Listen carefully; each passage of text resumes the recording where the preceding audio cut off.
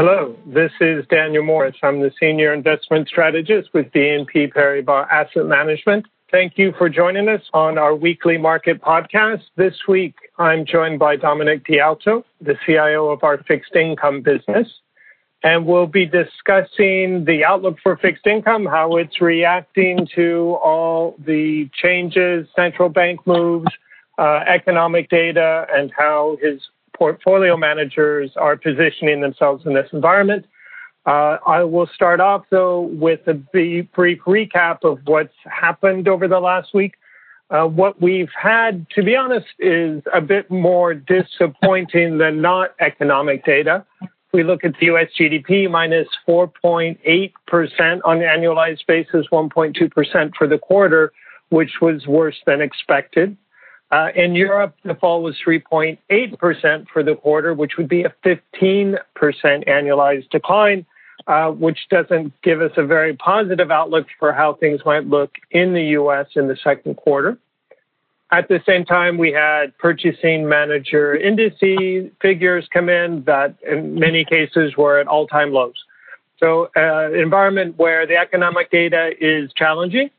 At the same time, the message, broadly speaking, that we're getting from governments is that even though they're eager to loosen the restrictions and the lockdowns as soon as possible, they're understandably very cautious about doing that too quickly, wanting to maintain as the priority the health of their citizens. So not likely to see really quick reductions in the restrictions in the Europe or in the U.S. That said, we've still getting earnings from the S&P 500 companies that are still reporting. Generally speaking, still better than expected. Surprises around 7% relative to forecast, but of course the year-on-year change, not very good, minus 12% so far. That said, generally speaking, equities holding up pretty well, and you might even want to make a bit of a Broadway reference and say that equities are defying gravity, and we are in the short term still a bit concerned and anticipate there might be a correction ahead of us for equity markets, even though our medium-term outlook is still quite constructive. And then finally, if we do look at other more risk-sensitive assets, treasuries, bond yields, generally staying towards the low end of the range, and on the other hand, Italian bond spreads widening. So still a lot of volatility in the markets, even as we think about what's happening on the economic side. One of the key issues, certainly for fixed income investors, is what's going to happen with inflation. On one hand, a lot of factors that would likely push inflation down, oil prices falling just being the most obvious. But on the other side, we think about supply constraints that could arguably be pushing inflation up. And some asset managers are promoting the view not only that inflation is going to return, but could return much more quickly than the markets or investors expect. So now I'm going to turn to you, Dom. What is your view, and how are your teams positioned? Well, I would start, Dan, by saying that we on the fixed income side are taking the other side of that view, to be honest. Near term, we believe that we're much more likely to see deflation than inflation in the near term.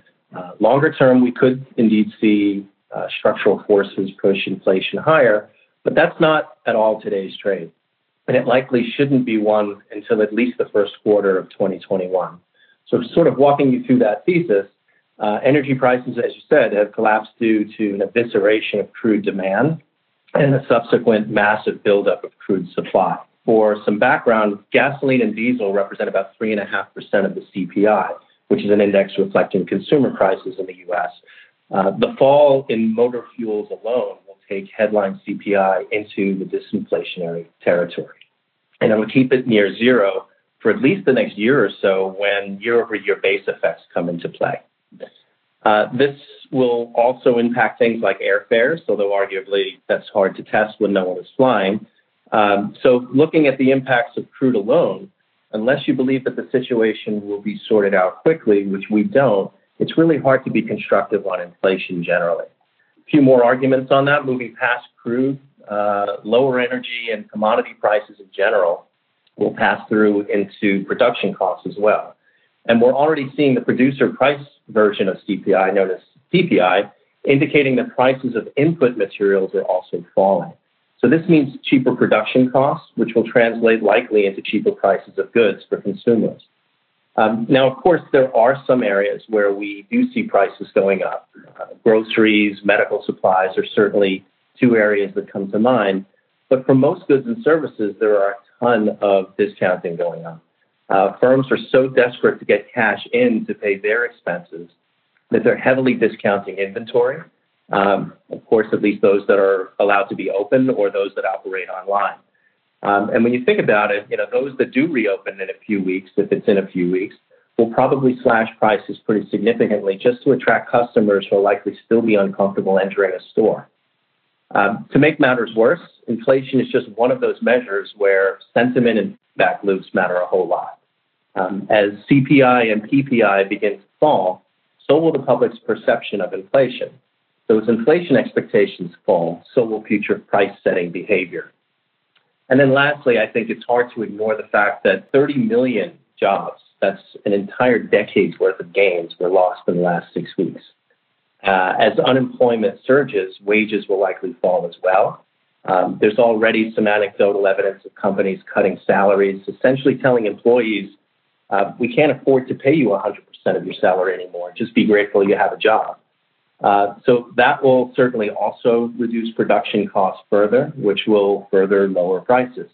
That's the sort of negative feedback loop that we're talking about that will also impact inflation psychology even more so to the downside. If I think about the long term, of course, there are some structural reasons to think inflation can move higher.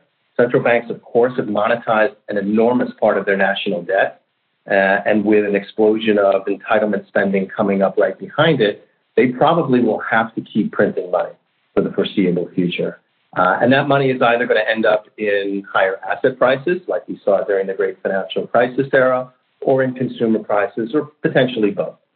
So we do expect a reversal of globalization as well.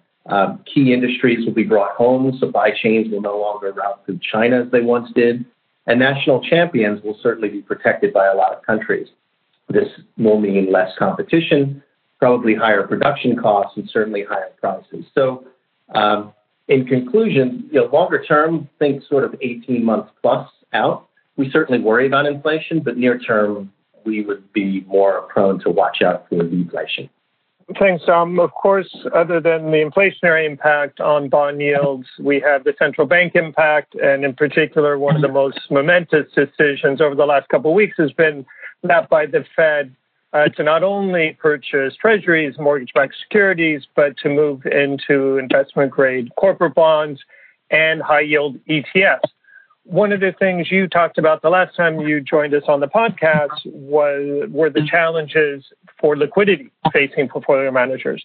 So I'm curious, has the Fed's decision had an impact on liquidity? Has it made it better or worse? Well, to be sure, the Fed announced a series of unprecedented measures that just absolutely changed the landscape, particularly of credit in the U.S. And this can be found as well in a number of areas in Europe as well. But the focus of the question, I think, is more in the U.S. So, some of these extraordinary steps included a virtually uncapped purchase program for investment-grade corporate bonds. So now you've got the biggest buyer in the world buying an asset class. There was an expansion of that program, as you mentioned in your question, into high-yield ETFs, whose price discount to their actual holdings grew to historic levels at the time of my last podcast when liquidity evaporated in the sector. They've also created multiple so-called Main Street lending facilities to lend directly to small businesses. And they have also restarted the alphabet soup of crisis-era programs to inject liquidity into the system. And this has really been in virtually every single asset class within fixed income, but you definitely see a lot of it in the credit space. Add to that, on the fiscal side, the U.S.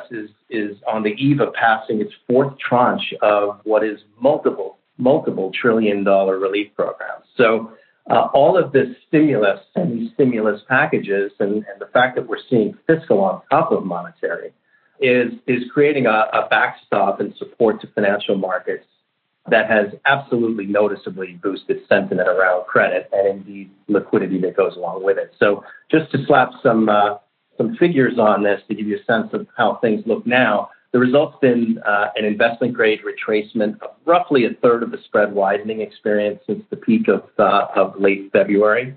High yield has also recovered, not nearly to the same comparative level, which makes perfect sense because this is where most of the economically sensitive issuers live. But taking a step back, your question was more about liquidity, not about spreads. So let's talk about liquidity. As we moved into March, again, at the time of my last podcast, the bid-ask spread, trade volume, volatility, all spiked to levels surpassing those of 2008. These are the basic ingredients needed for seizing up of liquidity. So the actions of the Fed and lawmakers have definitely quieted the markets immeasurably. Bid-ask spreads in investment grade, while still elevated, no longer prohibit trading to a degree. And to a degree, there has been some two-way flow returning to the markets. But I would caveat that by saying it's really been largely in names that are considered most liquid. And these were the names that were considered most liquid before the sell-off. So there are definitely the haves and the have-nots. And it's also limited to those sectors that are not the directly impacted sectors, such as retail and, of course, energy. So it's not liquidity all over the place. It's really quite selective. Additionally, the IG new issue market opened wide open after these announcements, and that's quite important as well. Anecdotally, while these new issuers were brought at much wider spread levels, so higher risk premium was required, they were definitely gobbled up nonetheless. So that's certainly an encouraging point. High yield has, of course, also experienced some improvement in liquidity, but again, sectors that are compromised, and in this space there are many, they continue to sort of trade by appointment. So at least on one hand, all the support that we've got from the Fed in particular has helped certainly spreads come in, also liquidity, but at the same time, we have to look at the economics. And I mentioned that the first quarter GDP figure was worse than expected, minus 1.2% for the quarter. Certainly, if you look at forecasts for the second quarter, those numbers are going down, not going up. So how has the evolution of the economic data changed your view on the market, and what are your portfolio managers doing in their portfolios? I think this is a good lesson in how one data point shouldn't really drive portfolio strategy. So, without delving too deeply into the underlying data in GDP, which we would leave to folks more like yourself, some key takeaways was the significant disappointment in already low expectations for personal consumption. Personal income and spending was far lower than expected, and this drives a majority of the result. But bigger picture, unfortunately, it's far too early really to derive any conclusions from certainly one data point, but even one as important as GDP, despite the fact that it's backward looking. We're only in the very early stages of this crisis. And as such, the data that explains its impact are just beginning to be released. As you mentioned, Dan, the earnings among the S&P 500 is starting in earnest, but nonetheless, we just don't have a clear picture of what the impacts to this point have been. So, in short, as investors, we really don't know what the true macro and micro impacts of this self-induced economic coma is going to be for years. Therefore, we'd very much caution a shift in thinking from this GDP data print, even though obviously it's a quite important measure. We put this in the cadre of things that we look at, but certainly not on its own.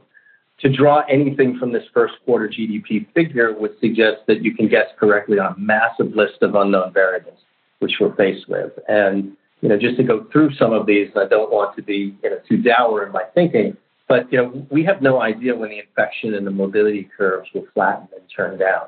We have no idea how long the various economies of the U.S. or around the globe will remain shut. When they open, we can't really gauge the extent of the deglobalization trade that I spoke about earlier. We can't yet project a time frame for better testing, which one could argue is a critical requisite for relaxation of restrictions. We also can't predict what consumer sentiment will be, even when stores finally open. As I think through this, I guess it is quite dour, but there's no sense of whether immunity for those who have survived the virus is real and permanent. And as for data, as I mentioned first, this is not simply a first quarter event, and the earnings that have just started to roll in are in no way complete. So, in short, we've not really changed anything based on this. We are still quite guarded. Like you mentioned earlier, we think that there's not a lot of legs left in this recent rally. It's been largely dependent on the good news of monetary and fiscal policy, but not necessarily translating into anything from a macro and micro perspective. So, the only thing I'd leave you with is that we're not just sitting and waiting for data to come in, of course. While trend growth is a critical long-term component of asset price valuation, we know that often markets will move quite independently in the short run. So if we look for a bright spot, I think your second question highlights that bright spot, and that's that there's certainly opportunities in a number of areas in the credit space because of the backstop. Okay, thank you very much. If I can recap a bit what Tom has just shared with us, the first question about whether it's deflation, disinflation ahead, his view is that it's probably more on the deflation side, that yes, you have some pressures for rising prices, but not likely really to be felt until next year. And in the short term, a lot of reasons to think there's going to be more pressure for prices to fall instead of going up. Some good news on the liquidity front, thanks to all the support from the Fed, stimulus packages, fiscal spending has created a backstop for the market, boosted sentiment, boosted liquidity, and that's certainly one of the more encouraging developments over the last couple of weeks. That said, the economic data that we have been getting gives one pause. It's been worse than expected and not particularly encouraging, especially when we realize or appreciate that we're really still at the early stages of this, and we're not going to be able to evaluate the economic impact for some time yet, and consequently, having, generally speaking, a cautious view on the market. Well, that's it for this week. Thank you again very much for joining us. If you have any further questions, do not hesitate to reach out to your BNP Paribas Asset Management contact, and we wish you all a very good week. Thank you. This podcast presentation includes a discussion on current market events and is not intended as investment advice or an offer of products or services by BNP Paribas Asset Management.